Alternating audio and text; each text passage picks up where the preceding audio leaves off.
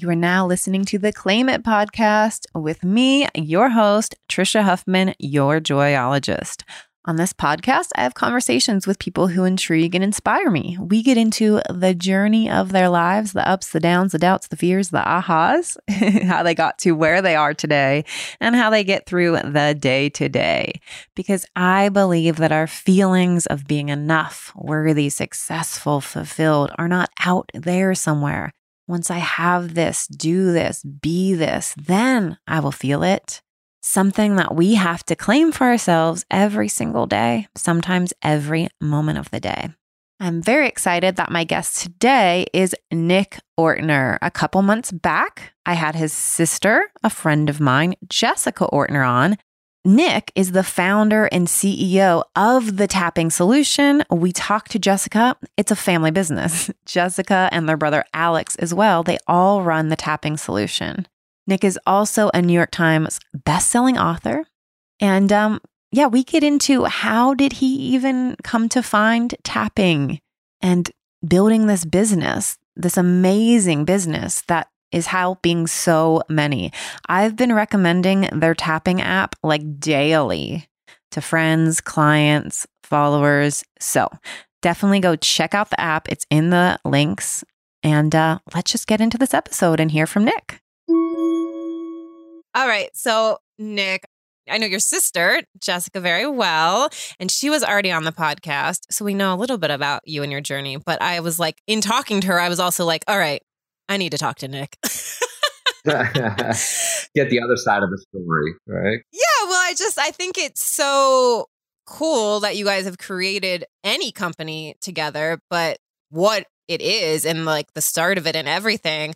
So I want to start with how did you start to even discover wellness? And it sounded like from her story that you guys all sort of got into personal development stuff pretty early, but it seemed like you might have been the first one in there. I think I was. I think that, one of my earliest personal development memories is seeing that my mom on TV. So maybe we give her the credit to start that she bought Tony Robbins tapes from TV. Oh, I thought you bought those. Yeah, no, she bought them. I mean, I could see them so clearly. My dad was really big into personal development. He used to buy a lot of Nightingale Conant tapes. Did you ever hear of them? No, I don't. But my dad was into Dale Carnegie when I was a kid. Yeah. So I don't know the Nightingale. I was like, but that just made me think of him. Yeah, so Nightingale Conant, I'm sure they had a Dale Carnegie set. They were like personal development.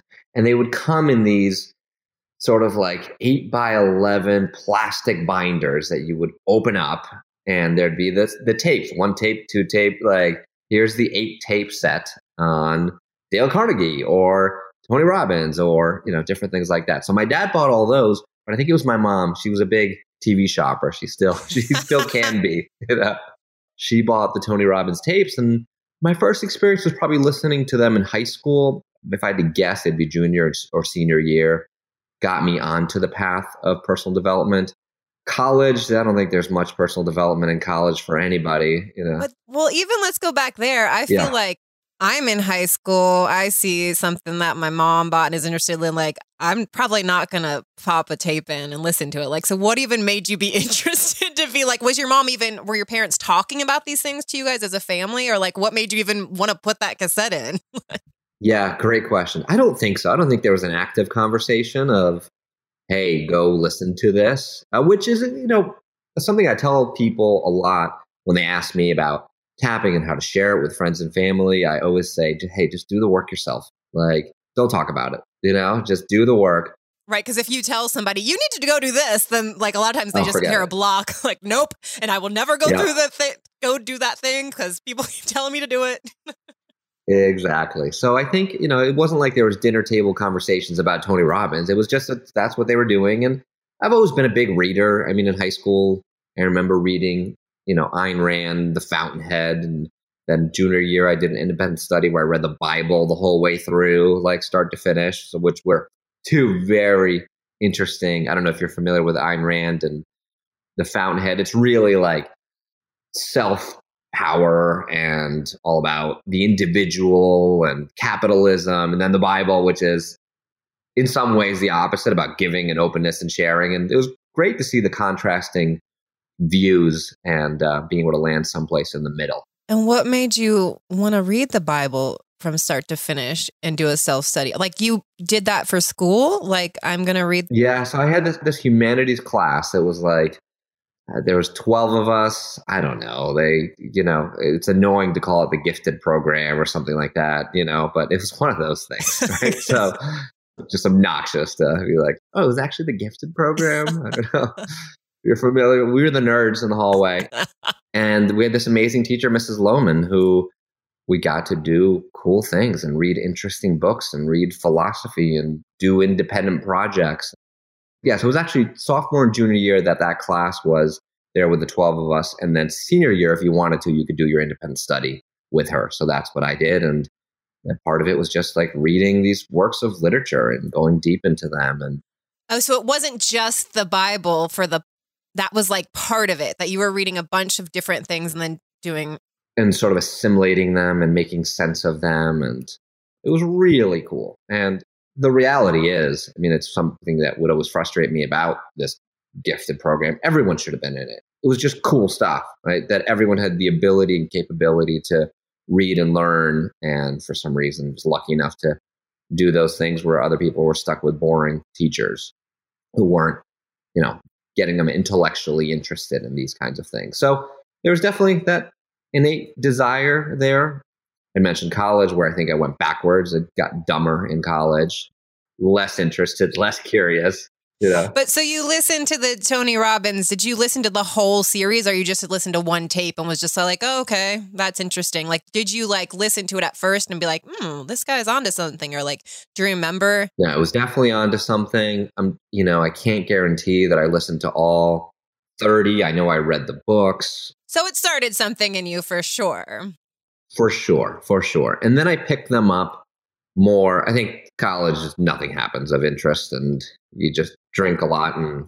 Well, and also, what did you do from high school to college? What did you go to college for? Did you have any ideas about what you do? Or are you just like, great, graduate high school, next step is you go to college? Graduate high school, go to college. I went to Trinity College in Hartford, which is a great little school.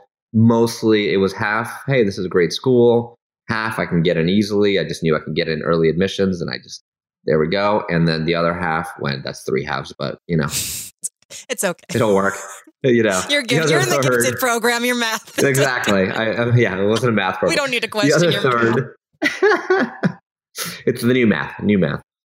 The other third was my high school girlfriend went to UConn, which was half an hour away. So these are the decisions that we make in life. Okay. Yeah, great. Let's go to school here. It was a great little college. Did you know what you were you going into, I'm going to be this, or just again, I'm getting a degree? So you pick a college, you pick a major. That's it. It was a liberal arts college. I was a religion major because it was sort of like history. And, my parents would tell their friends, they'd ask, oh, what's Nick majoring in? And they'd say religion. And they would say religion. People would ask, oh, is he going to be a priest? It's like, no, this is just history. It's just history and culture. So I did that, graduated in 3 years because I had a bunch of AP credits from high school that transferred over, saved myself and my parents a lot of money. And that was important to not pay $30,000 extra a year, which I know now is some other astronomical fee that probably seems cheap right now. And then set off into the world. My first job right out of college was at People's Bank, which is a Connecticut bank. I was in the corporate department. The idea was you would rotate through all the different departments over the first year, and you started in customer service. And that's a good it's interesting. It's a miserable and great place to start. And you know what it did for me? And it's just so critical, and I think something that everyone needs to do at some point in their lives, especially when they're young. It made me not scared to be on the phone.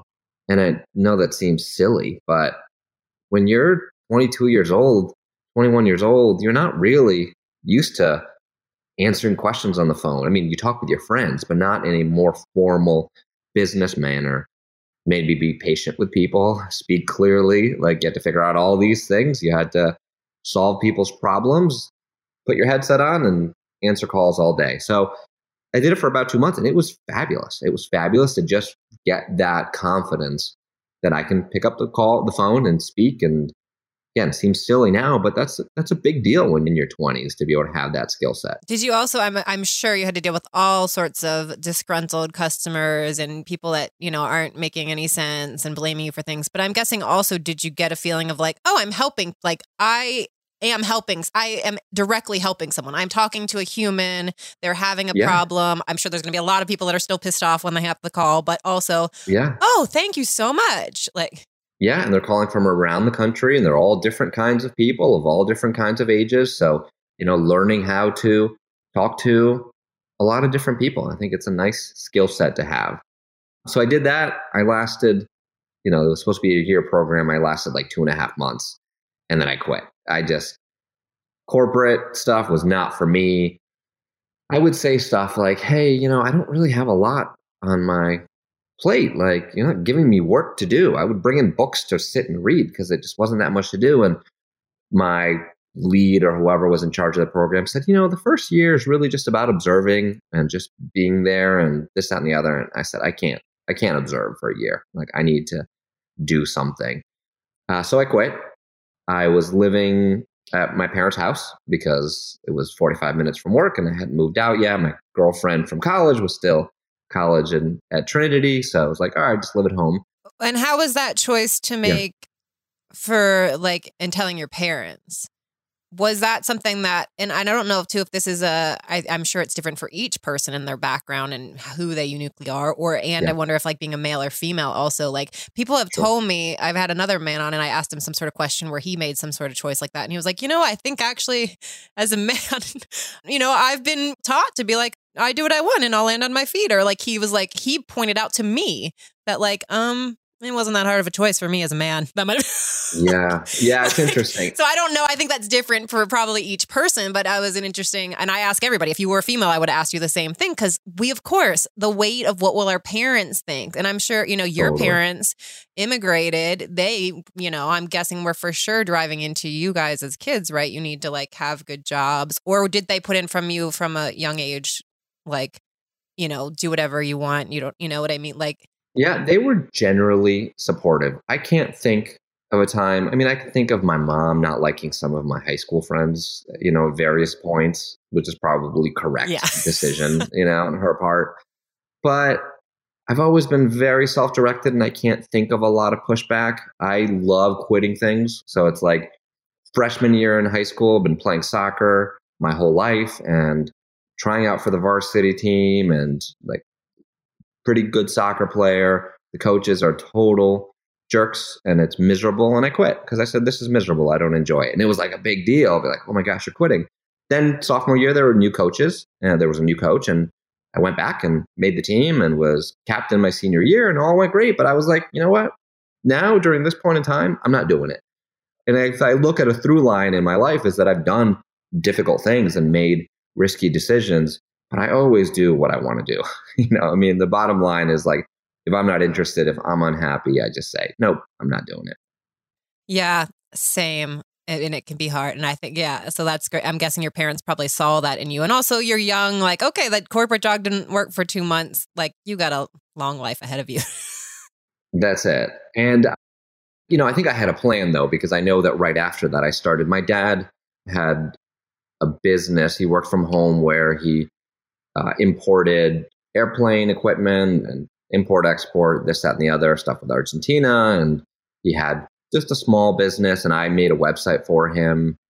Just figured out how to use Dreamweaver on my own and pieced it together. Which, back then, that was probably the beginning of, or towards... Yeah, so that's 2000. So I graduated in 99. So 1999, 2000. So that's early. Yeah, that's not, back then, not every business has a website. That's the let's try this internet thing. Totally.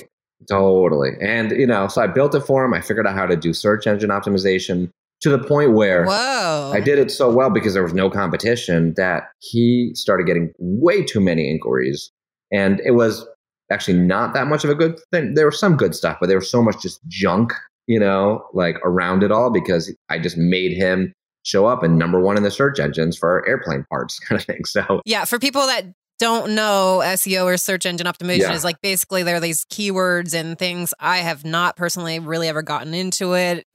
I probably could benefit from it. But yeah, so you're putting stuff in the website so that when you go to Google or search engines, then your stuff shows up first. So all of a sudden, Nick dials his dad's website in and he's getting too many clicks, it sounds like. That's it. Exactly. You nailed it.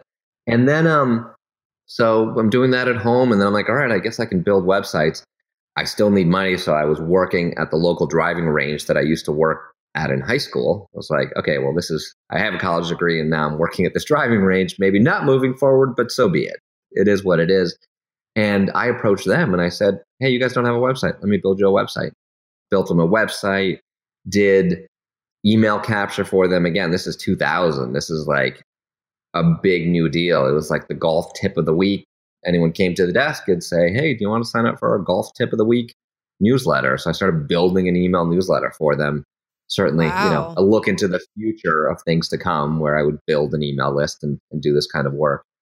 And for the next couple of years, I did that. I made a web development and marketing consulting firm that I just created out of thin air. And would you just mostly approach other businesses, or did they start to come to you after you started Well, I did some SEO, so then people would come to me and I started getting clients, different places. And, it was never a huge business, but at the peak, when I was doing well, I might have been making $100,000 a year, and I'm 24 years old. So I'd say you're doing pretty good.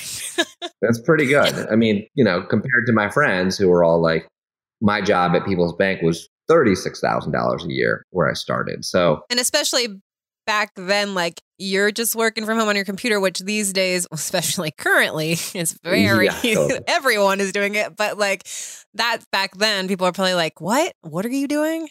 Exactly. You just sit at home on your computer. Yeah. So I did that, moved to Brooklyn with a couple of friends, was working in Manhattan. I had a client who had office space in Manhattan, one of my web clients, and I was doing a lot of work for him. So he gave me an office there. So I would go into 410 Park Avenue. I got to put that on my, that was a new business address, 410 Park Avenue, and take a bus every morning, which when we first got the house in Brooklyn, it was like, okay, well, this looks pretty close to Manhattan until it's close on the map. But until you have to take a bus in the morning, you realize it's 50 minutes to work and 50 minutes back. It was a long commute on a bus, and did that in Brooklyn for a year, then moved into Manhattan for a year and was just living in an apartment in Manhattan doing this marketing stuff. Just building websites and marketing. Doing SEO for companies and stuff like that. And at that time, I'm guessing you're doing it, you're growing it, so you're enjoying it. But was there a part of you feeling like this isn't it? Or you're just like, I'm doing this until this doesn't feel right? Yeah, I'm enjoying it, but it wasn't thrilling. And especially when I moved into New York, spending so much money between rent and this, that, and the other. I had a buddy of mine who was working with me and was paying his rent. I don't think, we're still really close friends, and he comes in later in the story and we think back and it was like, I think I just paid your rent and bought you food. Did you get paid anything? How do we don't remember how we worked it out, but we're both 25-year-olds living in Manhattan, just, doing our thing. And then the next big turning point there is probably when I'm walking down the street in Manhattan and there's these little, those little holders for newspapers or flyers, and there's a Learning Annex holder. Learning Annex still exists. They're all classes and workshops in major cities that you can take. And right on the cover was Tony Robbins, Unleash the Power Within, September 20th, 2002. So a year after 9/11. And I looked at it and I pulled out the thing and I signed up. And a couple of weeks later, probably took a taxi to Newark. I don't know how I got there because it was across. It says New York, but it's actually in New Jersey, as tends to be with New York stuff. And showed up at this event, this 3-day event by myself, and saw, Tony come out on stage and take us through this 3-day weekend experience. In between that time from like listening to his stuff in high school to then you're building your own business and you're living in New York City, like was any of that stuff like in your mind? It was just like all of a sudden you walked past, saw this and was just like, oh, right, that guy, I need to do this. No, it was in my mind. I mean, I was definitely listening to stuff. I had 2 roommates in Brooklyn, 2 high school friends, and my friend Aaron would make fun of me because I would just constantly have headphones on and a Walkman, on my belt. I was just going around the house, and I'm still the same. Now it's, an iPhone on airplane mode and a headset, and my wife still makes fun of me or yells at me when she's like, I asked you that question 3 times, like take out your headphones. So you still are like listening, like taking in information like this constantly. Wow. Constantly. I mean, now it's podcasts. Now it could be some more fun stuff thrown in. But, if I can point to 2 things that have really changed my life, one is tapping, which we'll get into. The other one is just audiobooks, podcasts, the things that you put in your ear. I mean, I'm a firm believer that if you want to change your life, the easiest thing to do is to put on a headset and listen to positive information. Like you have no choice but to change. It might take a while, but that information is just going to get in there and start feeding your brain. So you had been listening to his stuff for years, and then when you see that, then you're like, all right, definitely going in person. And then what did that weekend do for you? What that weekend did, and what I think one of the incredible things about Tony's work, the foundation, is it helped me, moved me towards taking personal responsibility for my life. And it seems obvious now. Most of your listeners are likely already on the path of personal responsibility. Like, hey, I can change my world. Not everything. Yes, I can't do anything about a global pandemic, but I can do something about how I react to it. I can do something about my dreams and the goals that I have. I can take steps forward. The world doesn't just happen to me. I have some nexus of control in the world. And I think that's what Tony does really well, especially in that weekend. Look around and go, okay, what's happened in my past? What are the patterns that I'm running? How am I behaving? And then what concrete decisions can I make to move forward in the future? So I did that 3-day event. And then over the course of the year, I did his other events. I did Date with Destiny, which is a longer event in California. I went to Fiji for Life Mastery. All in that same year? Yeah, it's usually like most people do it all in the same year. You can spread it out, but it's like, hey, this is the university, kind of like go do all of them. Got it. Like you get hooked in and it's like next step. Jessica told a story, I feel like, where you guys, the whole family flew to Florida and were like staying in a 1 hotel room at some point. I don't know if this was before or after that. So this is probably sometime during that year as I'm into it and doing these things. I convinced my whole family to go down to Miami or Orlando or one of those major cities for a UPW. And, the tickets were expensive and we didn't have that much money. So we just all crashed in one room, like people sleeping on the floor. And then my buddy, Nick Polizzi, who again comes in later with the tapping solution, was also there. So it was my family and Nick Polizzi, and they went through this UPW experience. And I think Jess was, just as motivated, inspired, and moved by that as I was, because she went on to do all the other events and go through sort of his curriculum. Do you remember, like, when you're saying that what the main thing that it was doing was teaching you what was it? Not self-direction, but or maybe you did say self-direction. Yeah, self-direction, personal responsibility. Personal responsibility. Yeah. And that it seemed like you already had a maybe better handle on it than most people, but also, and then like the patterns and like that. Do you remember something very clear of being like, oh, I've been doing this, or I've been blaming this, or like, or remembering a pattern that really, because I feel like when you have when you're in any sort of workshop or listening to something, you have that moment of like, oh, I've been doing this, or whatever, then that really like creates a trigger of like, can you remember something that you identified that really like made you wake up to? Oh, yeah. I mean, one of the big changes that I know I made after that event was that same client that brought me into his office in Park Avenue. It was a toxic environment, just toxic through and through. But he was a client. He paid me money. And he gave you an office on Park Avenue. He gave me an office. I got to stay with this guy. I got to stay with this guy. Exactly. But it was so toxic. And that weekend gave me the energy to say, I got to cut this off. Like, I need to stop doing this. So I did. And that happens for a lot of people where they go, I'm just doing these things in my life because I've done them in the past. And there's sort of this forward momentum and being able to make that break. Or it feels like this is what I should be doing. Oh, I'm getting a good paycheck. I'm getting this. So I have to stay in this. But meanwhile, I'm unhappy every day. That's it. No matter what I'm doing, no matter if I'm with the person or not, I'm unhappy.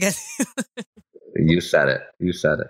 Okay, so you go on this Tony Robbins spree. No, I'm just kidding. Yeah, no, it was a spree. It was totally a spree. Life Mastery in Fiji, where the focus on that program is health and vitality, and you actually do a cleanse. Fasting, as you probably know, is like the hottest thing right now. Intermittent fasting, water fasting. We're finally realizing the benefits of that for so many different things. Tony was onto that in 2000. The Life Mastery program is like a fast. It's a modified fast. And, I probably did that in 2003. So that kicked off a whole, health journey and just interest in health and vitality alongside with, the emotional and the mental components of change. Let's say also these events are not cheap at all. Yeah. I've never been to one, but I've seen them. And that's one of the reasons, honestly, that's one of my things, investing, and I do, but stuff like that. So do you not just go to one, but several, and then you're paying for the trips and the hotel rooms and stuff like that? You were doing good, but I'm guessing that also comes with every time you sign up for one is a big decision of this is a big financial. So was it just, again, you went to that first one, you had the money, probably you were doing okay. And then it had to have been so transformative to keep investing in that, because that's a lot of money. Totally. A year with Tony Robbins, I can't even imagine. Well, and I sort of had the money because I'm living in Manhattan. You're young. I give up that big client. I'm spending a lot on rent, spending a lot on all these things. And I went from being financially in a good place to being underwater really quickly. Really quickly. I left Manhattan probably about $100,000 in debt with a bunch of credit cards. That really what happened was I spent like crazy. I lost that client. A couple of other clients fell through. It all just turned around really quickly in the midst of doing all this personal development work too, which is, So you're like, all right, I'm feeling so great about myself. My life is in my hands. And I'm $100,000 in debt. And I'm $100,000 in debt. And I think these things happen. And look, I'm not suggesting that you go $100,000 in debt and make what, looking back, were probably financially irresponsible decisions. What wasn't irresponsible, I don't think, was the Tony Robbins stuff. What was more irresponsible was the rent in the 1-bedroom apartment in Midtown, or, the eating out, or the other things that I'm sure I spent just tons of money on. And then being a distracted 25-year-old who, even though I'm doing these things, am I really keeping my eye on the business? And it was a lot happening. But it set me up for, future things. And also, I think that tolerance, because again, a couple years later, I go back in debt to make the Tapping Solution documentary film. The knowledge that I can get myself out of these situations, that I'm resourceful enough to invest in myself or something I believe in, and then get out of it. It's Trisha bringing you a brief interruption. I'm so excited. If you've listened to previous episodes where I've mentioned this or followed me on social media, you know I'm in love with my infrared sauna blanket. They have been back ordered for months, but right now they are back in stock and shipping right away. And you can still use my code JOY75 for $75 off. Go use my unique link in the show notes to get that offer.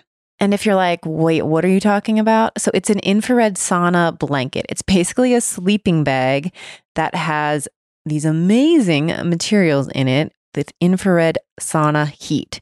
So instead of having one of those boxes you get in, you can store this thing under your bed, in a closet, super easy. I roll mine out, lay on the floor, sometimes on a bed, put on a good show or a podcast. I wear a long sleeve shirt, pants, socks, keep water nearby.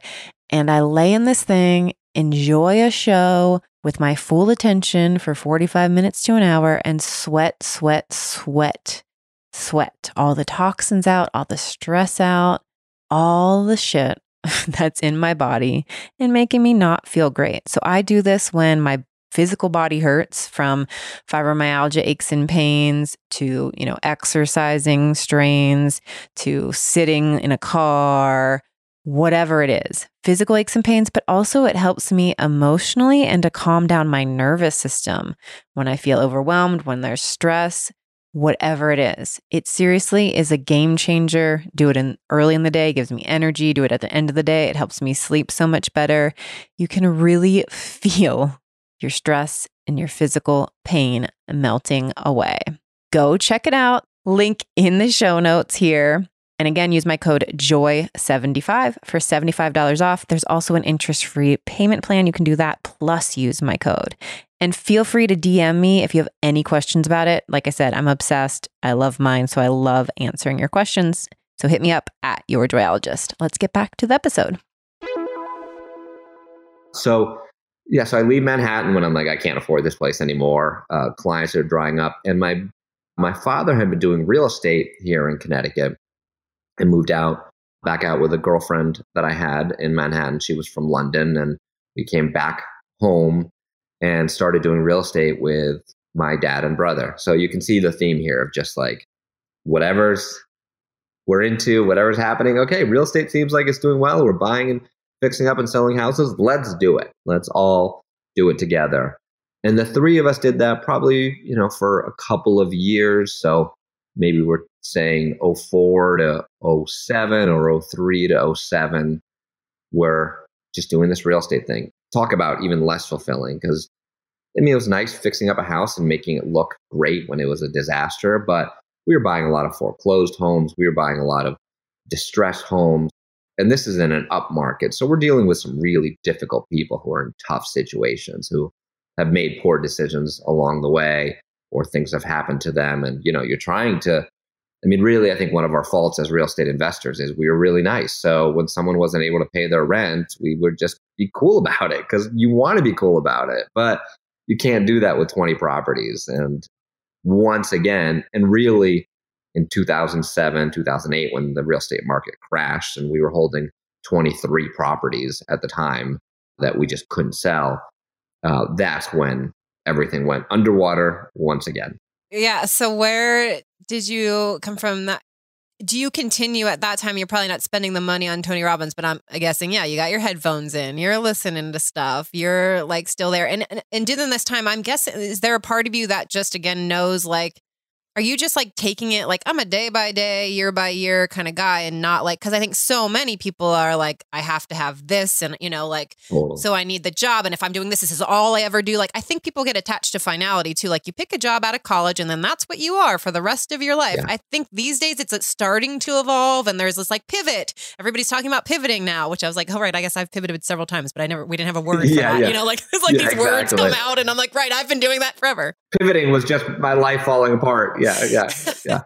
No, there was no master plan. There was no like, okay, in 20 years, we're going to create this and, go through these steps. It was just, and really, again, if I look at that time period, I'm doing the real estate, but I'm really just into personal development stuff. I'm listening to Tony. I'm listening to Wayne Dyer and Louise Hay and all these Carolyn Mace. Like, that is filling my brain with no, I'm going to do this. I'm going to be a thought leader, a healer. There was not an ounce of me that ever thought I would write a New York Times bestselling book. I would be on stage. Like, it just wasn't there, which I think is good in some ways. Yeah, totally. Like, I make up. Yeah. So you're just doing work that will bring money in that you don't hate. Whatever that is, which, okay, I'm doing this. I'm helping people. I build their websites. I'm helping people houses. And then I'm constantly bettering myself. Like, great. Like, you weren't like taking in the information with, I'm going to become one of these people. Now I will build my own personal development brand. Yeah, I would have my empire, a tapping empire. And so that's right around when I discovered tapping. My first, as far as I can remember, because my first introduction to it was, I know he's a running theme in this podcast, was at a Tony event. What's the coolest part about it all is that we text each other. We've become friends the last couple of years, and he sends me these voice texts, which are just amazing because, texts are cool if it said Tony Robbins at the top, but a voice text is like the best. My life is complete. I can't get over it every time I get a text. So in 2003 or 4, I'm at a leadership event in San Diego, and Tony does a quick demonstration of tapping. Again, he's been into this stuff for just so long, and I really think ahead of the curve on it. He does a demonstration, and I remember reading some books, going online, just learning more about the process. So during that time period, I would say that the running joke was, don't say anything is wrong around Nick because he's just going to make you tap on it. And Jess can tell you time and again. I think Jess says that in the episode. But some crazy things. When I think about Jess, I remember we're in this house in Bethel. She's got a terrible sore throat, and she is painting my brother's room for money. So she's like, dropped out of college, Alex needed his room painted, probably was like, here's $20 or $100 or something, paint my room. Throat is killing her. And I say, well, let's do tapping. And we start tapping on her throat. And then we start unfolding the emotional components. And she was just like depressed about the fact that she was painting her brother's room for money and this, that, and the other. And her sore throat just went away. I mean, gone. How did that happen? How was I in pain 10 minutes ago and now it doesn't hurt? And I kept having experience after experience like that where people would just get incredible results with it. So let's pretend that a listener didn't listen to the episode with Jess and doesn't know what tapping is. You did tapping on her sore throat. What does that mean? You just tapped on her throat with your... Exactly. Is that tapping or EFT is a technique where we physically apply pressure to these endpoints of meridians of our body. And what the latest research is showing, and it's coming in fast and furious, some real physical, concrete research showing that when we tap on these endpoints of meridians, we send a calming signal to the amygdala in the brain. And the amygdala, a lot of your listeners will know, is the fight, flight, or freeze response center. Or I just heard there's an extra F, there's the faint too. I haven't learned much about faint. So fight, flight, freeze, or faint, a response center in our brains. It's the part that gets stress. It's the part that shoots out cortisol when we're angry at someone or anxious about something or just dealing with the stressors of modern life or in physical pain. And tapping works to mediate that stress in really powerful ways. So looking back on that story with Jess, she was stressed out, and there was both the conscious stress, but then there was some unconscious stuff going on that she pieced together when we did the tapping, and then she found physical release and relief from it. But so when you're, again, so if you're like, okay, Jess, you have a sore throat, let's do tapping, because I know a little bit of tapping from you guys. I don't practice regularly. So then is that too, so you have a sore throat, so let's create, there's a dialogue that goes along with the tapping, or can just be the tapping, right? It can't just be the tapping, but generally there is a dialogue. So it's, okay, let's start with, even though, So let's say, I have a sore throat. What would you have done? Let's pretend back in the day, Jess, you have a sore throat. Let's work on this. What is that? Yeah, so usually just starting right where you are. So even though I have a sore throat, tapping on the side of the hand, the karate chop point, I choose to relax now. Even though my throat really hurts, I love and accept myself. And then tapping through all the different points, this sore throat, it hurts. And then from there is usually when you go, okay, what's really going on? So oftentimes people do a round of tapping on the thing, on the sore throat, and it'll be like, all right, it hurt at a 9 and now it went to a 7 or a 6. So they can find some real physical relief just by relaxing the body. Then when you go, okay, what's coming up for you? What are you most stressed out about in your life? What are the negative thoughts that you're thinking? What are you anxious about? Jess probably said, I can't believe, I'm 21 years old and painting my brother's room. So even though I can't believe I'm in this place, even though I'm so frustrated, even though nothing's working out for me, I don't know what I'm going to do. We give a voice to these things. We give a voice to the anxiety, the pain, the overwhelm, and then again, tapping through the points to let it go.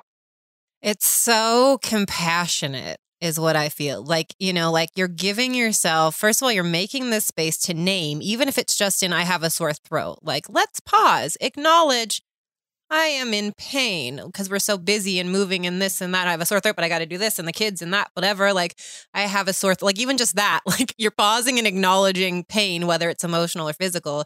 And then I think it's just like the most compassionate because I've been a big believer of affirmations forever. Yeah. And this just feels like next level in that the language of it, even though I'm worried about how I'm going to pay my bills this month, or even though my body hurts so bad and I don't know why, whatever it is that's coming up, even though, and then what is the next, like I believe, or what's the next step? I choose to accept. Yeah. I choose to accept myself, or I choose to relax now. Yeah, absolutely. I love the word compassionate. No, it's so true. It's a compassionate. It's so fucking compassionate. We're so mean to ourselves. No, we're so mean to ourselves. It's a compassionate approach. I got to sit down a couple of years ago with Louise Hay before she passed away. And Louise Hay is the founder of Hay House, the queen of affirmations. She's just absolutely incredible. That was how I first found them. And I said to Louise, we'd been doing some tapping together, and then we did a video interview. And I said, Louise, you are the queen of affirmations. What are you doing with this negative stuff? Because we start with, even though I'm anxious, even though I hate myself, if that's what you're feeling, even though I'm so angry at myself. And she looked at me sweetly and she said, honey, if you want to clean a house, you have to see the dirt. And it was like, boom, mind blown, and just the simplicity of the truth of it. She said, hey, we're going to clean a house. Like, we're going to see the dirt. We're going to clean the house, and then we can do affirmations. But what's great about the combination is going oftentimes, not always, but for a lot of people, going right to affirmations. If they go, I love myself, I am beautiful, I accept everything about myself. If their resistance, if their self-loathing, if their self-anger, if their whatever's going on is really high, their brain is going, this is total BS. It doesn't work. You're an idiot and, wasting time. Where we can go, even though I'm so angry at myself, I choose to relax now. I choose to love myself a little bit now. I choose to feel compassion for myself now. It is such a compassionate approach where we acknowledge how we feel and then turn towards the positive and then move to the place that we want to move to. Yeah, absolutely. And that's what, like I found affirmations, and Louise Hay was definitely the first source of that for me. And it was like so powerful for me. And I made my own affirmation deck. I have an app. But I realized years ago, I was doing the morning page practice, where it's like the venting onto the page and don't stop yourself and whatever. And I still love that. That's the only way I've been able to journal. But I struggled because I would start to write out the doubts, the fears, the thoughts we want to label as negative, right? And I would stop myself because I can't write this down because then that'll mean that's true. Yeah. And so if then that means I believe that of myself because I'm only supposed to believe positive things. And I remember having like this moment of like exactly where I was and struggling with this and then being like, but this is like, if these thoughts are trying to come out of my mind, like they are real. And if I'm just going to ignore them and be like, nope, I'm positive, happy, Trisha, I'm the joyologist. I can't have these thoughts. Like, then I'm like, and it was a huge moment for me of like, no, I have to acknowledge them. And then now, like I even teach people and I have people write in every week on my Instagram, like, tell me something you're struggling with. And then let me create affirmations for you based on that. Like that I'm now realizing the most powerful affirmations, like here, I'm going to give you some great ones every week, guys. But what they're coming from is me naming the doubts, fears, like negative stuff that I'm feeling. And then I ask myself, what do I want to believe? What do I want to believe about myself? So I had this like, and then also using the and statement lately has been huge for me. Yeah. A part of you does believe that. A part of me does believe that doubt, fear, because it exists, but I don't have to believe it. I want to believe this. So like, we can be sad and joyful at the same time. Like, it's like the forcing into positivity is just going to like end up into like crippling, or like you're just going to break apart at some point. No, that's what happens. You just swallow it down. Just swallow, and you put a big smile on your face, and you look like you're about to explode. Yeah, so that I love the tapping. Like even so, when he's that languaging is so amazing. You're naming this thing that you're struggling with, and then also the like okay, shining some light on what you do want to believe, feel, what is possible. But then also the tapping, while you're saying that, yeah, you're tapping on these meridian points, is also then your mind is calming down with those words. But right, by adding the tapping, it's calming your body and nervous system too. So then you can actually really believe that more. Is that what? Yeah. I mean, I think that we are finally starting to realize we've been very mind focused and brain focused and saying, okay, we have these physical bodies that hold on to trauma, hold on to stress, hold on to these things. And when we bring the body in, we can get better results. And we have research on this. I just saw a study that about tapping, and this was a replication study. So basically, someone did this study 6 or 7 years ago, and now they're trying to replicate the result, which is really important for science because a lot of studies in science, they come out with them and they try to replicate them and just doesn't work for whatever reason. And in this study, there was 3 groups. One group did an hour of tapping. It was actually in a group environment. They did group tapping. The second group did psychoeducation, so more mental stuff. They learned about stress and the body. And then the third group, they had to read magazines for an hour in a waiting room because they're the control group doing nothing. So the tapping group, and what they did is they measured cortisol in the body before and after. Really easy to measure. Just spit into a tube. Your saliva has cortisol in it, which is the main stress hormone in the body. If you're really stressed, that cortisol is going to be high. It wavers throughout the day, but they did them all at the same time. So they do before and after cortisol. The tapping group had a 43% decrease in cortisol in an hour, which is just huge drop. The psychoeducation group had a 19% decrease in cortisol. And I love seeing those two groups together because that to me shows the power of the physical process. I could almost see as the psychoeducation group being like, hey, those are affirmations without bringing the tapping in, without releasing the anxiety, the stress, the overwhelm, the resistance to those things. Now we get an even bigger result. And then the Poor magazine group, their cortisol went up 2%. Oh. So just sitting there, reading magazines, and I joke that I'd like to see that study done again with the control group being on Facebook or Instagram, whatever thing triggers you to see what happens there. Because my guess is cortisol goes up on some of those platforms for certain people. Okay, now that we've gotten into how amazing tapping is, so you do tapping with Tony, then you're coming back and you're like, all right, you got a sore throat, you do this, whatever. So what is then your first step into tapping works? I love tapping. I want to make this like people need to know more about tapping. And at first, were you like, I'm going to make a business out of tapping, or even just like people need to know about this? Like, was it a both? Yeah. So it's probably February or March 2007. I was at the Tree of Life Center in Arizona doing a week-long juice cleanse, green juice cleanse. You know, the continuing thread of like the cleanses from Tony, and I forget how I got hooked up with the Tree of Life Center, but I went there and it was day 5 of the cleanse, the first 2 days. If you've ever done an extended fast, usually you're pretty terrible and miserable and this, that, and the other. And then you start moving into day 4, 5, and 6, and you just feel like $1,000,000, like clarity, energy, flexibility. And that was day 5. And I was walking around in the desert in Arizona somewhere and just had an inspiration to make a documentary film about tapping. This is right when The Secret had come out and been a big hit. So I definitely had that in my brain of like, okay, you can make a documentary. And I knew that several people in The Secret were actually into tapping, that they used it as part of their practice. So Joe Vitale, Jack Canfield, Bob Doyle, they were all stars of The Secret, and they used tapping. So being inspired by tapping, being excited about The Secret, the potential to make a film, I just decided to do this thing. I called up Jess, and Jess was painting people's bedrooms and not a lot going on. And I said, you want to do this together? And she said yes. And then I reached out to one of my close buddies, Nick Polizzi, who we went to elementary school, middle school, and high school together.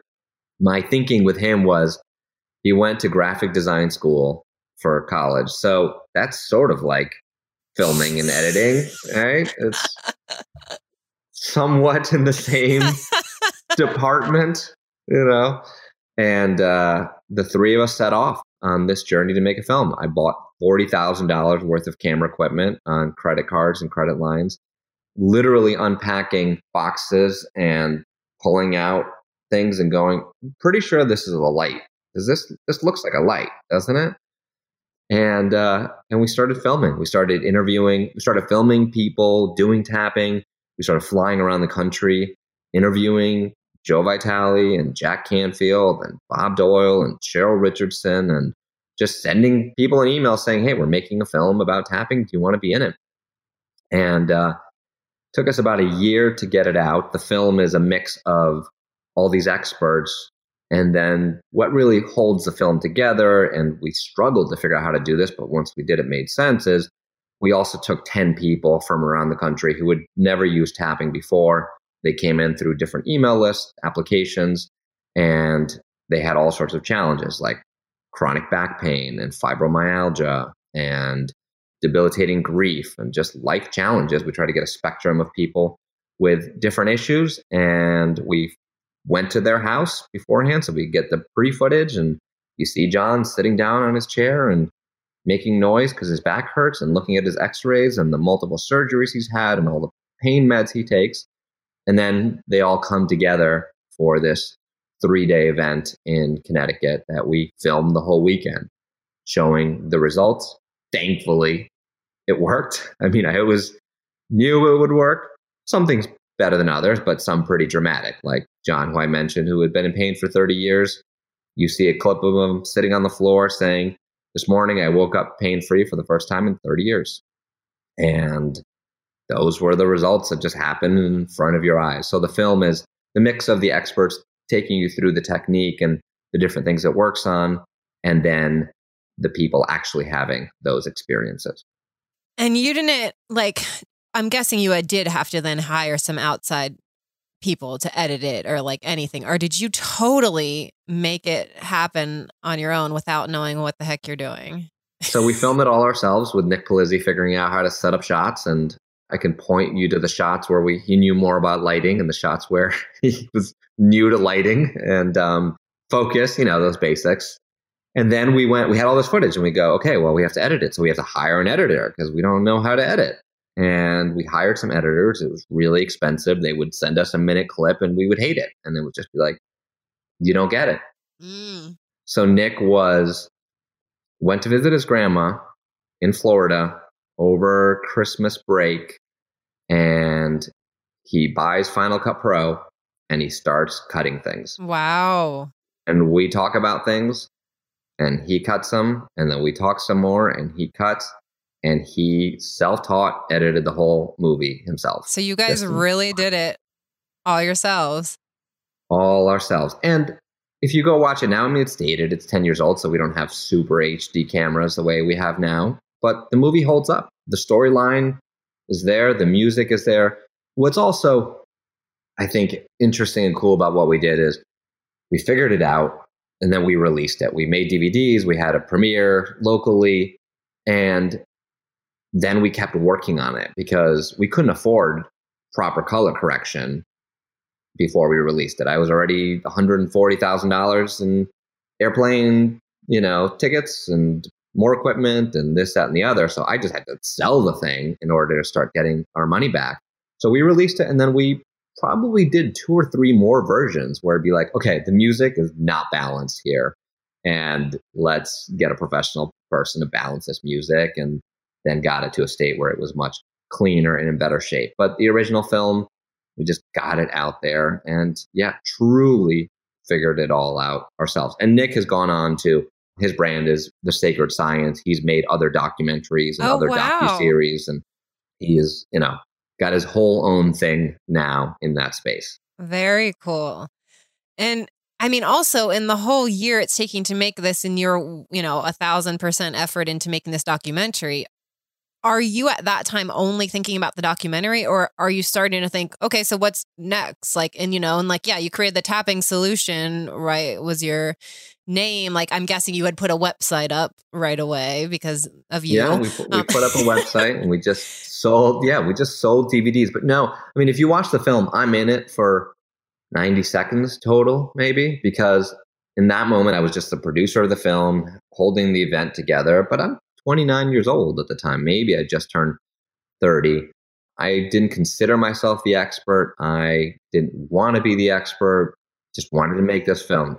Just sharing. You're just sharing stories of tapping in the hopes that people will try it and it'll support them and change their lives in different ways. That's it. So we released a film in 2008. Then it takes us about a year to break even selling DVDs at $19.95 and, some other things. And then in 2009, we did our first Tapping World Summit.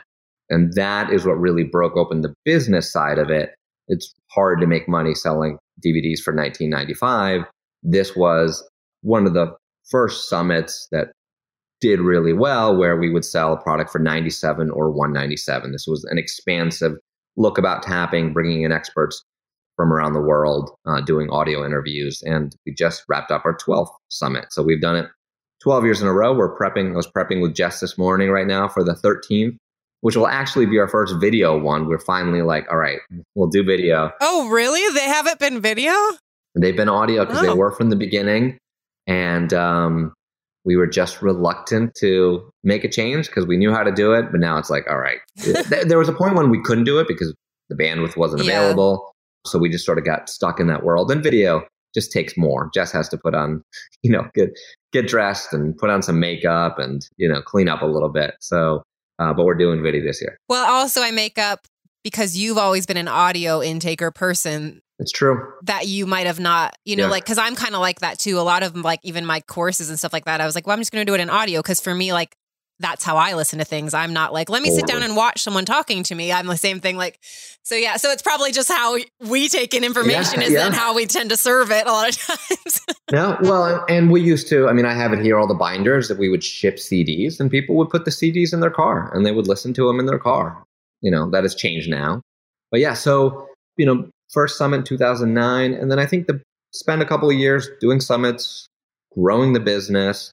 And then in 2012, I met with some people from Hay House, met Reed Tracy, the president of Hay House, and Patty Gift in New York, and Nancy Levin, had dinner with them, told them all about my stories and what I was doing with tapping, similar conversation to what we've had today. And they said, well, you should really write a book. Obviously, they're publishers, and I remember so clearly being like, I don't think so. Business is going great. Who am I to write a book? I'm the guy sharing the thing and got the email list, but it wasn't like I was desperate to write a book. So I just kind of said, I don't know. And then Patty called me the next morning and she just made me an offer. Reed must have known. He's become a really close friend since, and we talk all the time. He must have known that okay, if you just make him an offer, it'll wake him up to it. Because it helps when someone's going to be like, I will write you a check to write a book.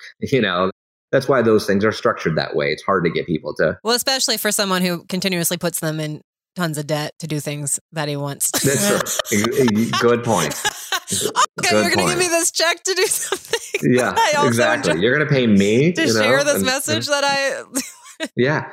So I wrote the Tapping Solution book, and that came out in 2013. Was a New York Times bestseller for the first 4 weeks. Wow, was it out of the gate? Right out of the gate, 4 weeks in a row. That is amazing. Yeah, it was really great.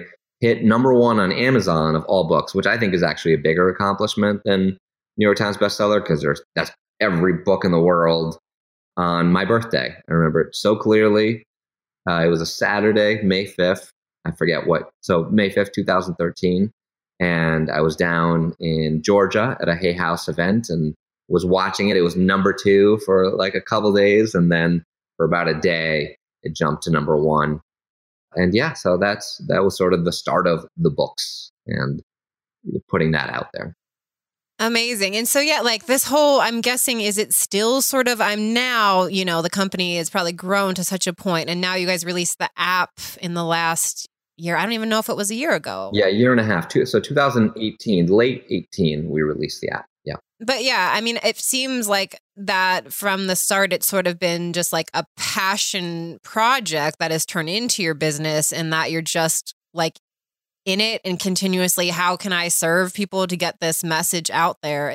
it feels like for me that that's how you guys have been approaching it, from like, let's make this movie to this, like, okay, get it into people's hands on their phone. Let's build an app. And that it's like you 1000% have built a successful business, but it still seems to be very much around like service, even in the fact of like, oh, I don't want to write a book. And then, oh, wait, like, okay, this will help people. Not like, it's not me. I need to be an author and be a New York Times selling best. Like, oh, okay, let's get this into more people's hands and homes. That's it. I mean, that's been it time and again. We just passed 2 million completed sessions on the app. Wow. So 2 million times someone opened it up and did the tapping. And yeah, every step has been, okay, how do we get it into more people's hands? How do we get the people who actually use it to use it more often? I mean, that was one of the challenges. I'm still really proud of the books, and they're interesting and great reads and great for readers, but a lot of people just won't read. Or they'll read the book, but then not actually do the tapping. Yeah, for that sort of practice where, you can read about it, but it doesn't make you be like, let me put the book down and now do it. Where I'm guessing the app is more an actionable thing. If you're opening the app, you're going to be tapping. That's it. And we get to what I love about the app. You know, the book, you work on a book for a year, and then you're editing, and then it's published. And usually by the time it's out in the world, you've already changed your mind on 3 things, or you found 5 other things that you want to cover, and they just get dated really quickly. With the app, I can be inspired. A couple weeks ago, I did a "You Are Enough" tapping meditation, and was just inspired by the concept. Some of them I write beforehand and, follow the script. This one was a mix of that, and then just me being inspired and taking people through that. And it's been transforming people's lives. Just that. There was one lady who did it for 8 days in a row, just the "You Are Enough" meditation. And she writes this beautiful Facebook post about how she woke up in the morning with tears streaming down her face because she felt like she was enough for the first time in her whole life.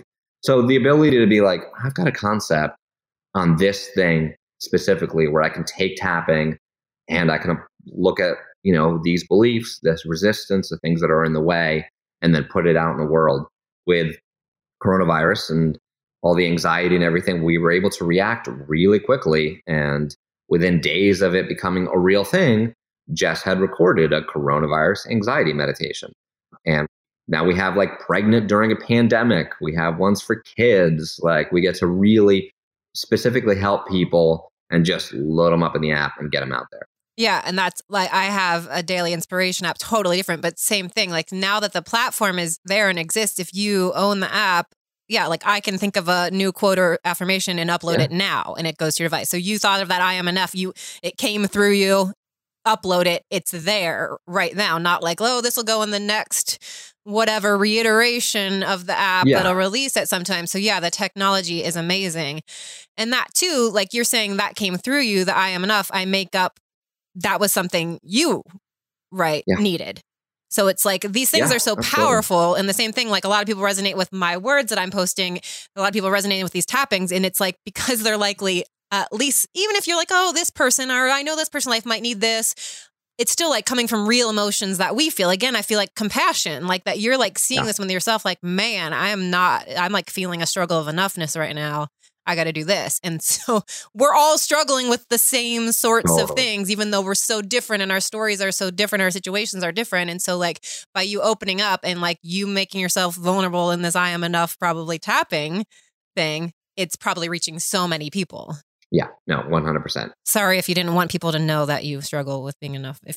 Oh no, listen, let's struggle with it all. List it, Though, I mean, I can honestly say that the work of the past 20 years, the personal development work, the tapping work, I don't wake up in the morning not feeling like I'm enough. And that's, again, not that I don't have struggles and this, that, and the other, but I can clearly see the difference from doing this work. And I think if you ask my sister or brother, they would, or my wife, maybe that's the best, they would agree that I've done the work. Yeah. Well, and because of that, you're even able to see that because for me too, like I don't wake up with a not enough list, but I'll have found myself, whether it's, I just compared myself, or I'm in a doubt or a fear, is this going to work out? Yes. And so then I'm easily able to track it to, this is me telling myself like, this is an "I'm not enough" thought. Whereas that. And so then because we've done the work, we can name it and help other people more swiftly shift out of it as well. Cause that's what's like the doubts, the fears, the comparisons, the judgments.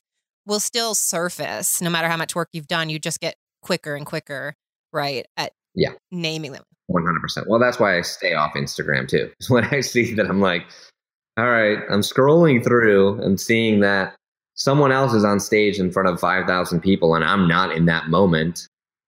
And my brain instantly has like FOMO about it is absolutely ridiculous. So yeah, it is ridiculous. So yeah, naming the ridiculous thoughts and kicking them out. Yeah, that's it. That's it. Yeah, I have a YouTube series called I Call Bullshit, which is naming these thoughts. I love that. I love that. Psst, it's Trisha here. I'm always reminding you guys to go get the Own Your Awesome app. Still great. Go get the app. But I never really tell you about what started it all. The Own Your Awesome affirmation deck. It's a deck of 52 cards. Comes in a nice box. You can open it up, have a little ritual, take your time with it, pull a card and see how that card feels for you. Repeat it to yourself. You can post it in the mirror. You can post it up in your office space, on your refrigerator. You can share cards with other people. I have lots of yoga teachers and counselors of different people use it with their clients and put them on people's yoga mats and stuff before class. There's so many ways to use the cards and to gift them and to share them and to surprise yourself with them. And it's just a different feeling of actually having something in your hand or putting your hand over the pile of them to pick a card for yourself. So it's 52 affirmations.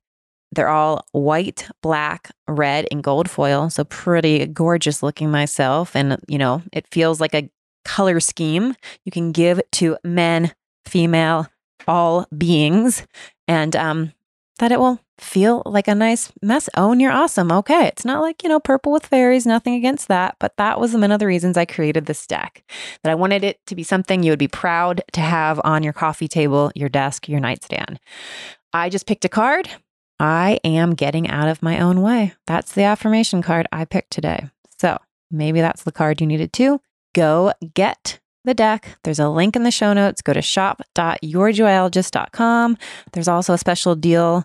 You can get 4 in the gifter set because it's a great gift to have on hand to give to anyone and everybody to celebrate or just because gift. All right, go check it out. Own Your Awesome. All right, let's get to the questions that I ask everybody. Oh, the first one is, let's see how this will work. Okay. I ask everybody what is easiest for you, or I feel like what is easiest for us is not always what is best for us. And every time I say it out loud, I think, well, of course not. But we often are getting into our routines or our habits or how we've been conditioned to act, believe, whatever. So I ask everybody to apply that to themselves in their own life. What is easiest is for me to do blank. What is best is for me to... Yeah, interesting. So I would probably say what's easiest for me is to just get on the phone to work. Like I'm half of my days, and sometimes it's productive. I just call my brother or sister and we talk through stuff, or call Reed Tracy or call Nick Palizzi. And, there's some good of that, but that's easy for me. Like I can talk business, I can talk marketing, I can do all that stuff. Whereas what's best for me is probably to do more of the deeper work, the reading, the creating of meditations like You Are Enough. I mean, if I sit and read, I'm likely to come up with something that I'm now going to create a meditation from. So it's easy to be on the phone. It's harder to do that reading and writing and creation. I get that. Or just even like it's sort of like easier to be the doing stuff. Okay, it feels like I'm handling things. I'm whatever because we're talking and we're in the conversation. So I'm doing business, but the like sitting and creating, having the space for the creating to come out. Okay, I'm looking at your list. I mean, should I just... Part of me wants to say I got to pick I'm Enough because it's right at the top, and that's what we talked about. Yeah, it's just sort of like, which reminder you feel like you would enjoy having the most in your life right now? It's a keychain that I'm going to send you, so you will have as a daily. No, I love it. Okay, so I get the keychain of this thing. Yeah, so which keychain do you want? Oh, man. See, that's, to remind you. Now I'm like, fuck the shoulds, do the wants. I'm like, my daughter's 5, she can't read. So, I do love that one because... Man, can we get caught up in a lot of shoulds, and there's just so much coming at us these days. I'm writing my first book right now about eliminating the shoulds from your life. I stopped saying the word over 10 years ago And so it's shifted. And so I replace it with want. So every time a should wants to come up, I have to replace it with want. But then also just, we still feel the weight of shoulds daily. So it's a daily navigation process. So I think I'm going to go with so fucking grateful because I think it's true for me. My wife and I are always talking about it. So grateful for our daughter, June, the house we live in, what I get to do every day. I mean, I could have never imagined that, like, okay, this is what I get to do. Just talk and then write and create and help people and change lives. I don't know what else I can ask for. Yeah, you guys have served so many people too. It's so amazing. Awesome. What is a go-to that you do to raise your joy levels? So if you're maybe not in the best mood, you're maybe, need to be on a call or something like that, or interview, be on stage, something to boost your energy. I'm guessing tapping could be one of those things. Yeah, tapping. I mean, that's the easy answer. Yeah. And definitely, like, I got in the app Motivate Me to have a productive day, which freaking works. I mean, every time I'm just like dragging and just checking emails, when you've read the same email 7 times, you're not doing anything about it because it's like more work, and you do the tapping and just your energy unlocks from it. So that, or just go outside, go for a walk. I've got a great backyard and I work from this barn that I built in my backyard. So I work from home. So just getting outside in nature. Nice. Okay. The last question is, the name of the podcast is Claim It, because I believe that our feelings of joy, like being joyful, being enough, being successful, being fulfilled, whatever it is, aren't out there somewhere. Once I have this, once I do this, once I have the perfect wife, kids, whatever, then I'll feel this, that it's something that we have to claim for ourselves every day, sometimes every moment of the day. Yeah. So what are you claiming for yourself right now? Oh, I love that. And, I think you'd like the instant boosts that we have in our app. So we have like instant boost of happiness, instant boost of joy. And there is language in there also about choosing and practicing these emotions. So I think claiming is also like, hey, you got to practice these emotions. Because if we haven't practiced hope before, it doesn't just come. Like, you got to make this conscious choice to practice that. So I'm going to claim hope. And especially with everything that's going on in the world. And it can be so easy to be like, when's there going to be an answer? Our lives, like, it's just easy to go into this dark place. I'm going to claim hope. Like, we're going to figure things out. So much good is coming out of this, and just live in that space.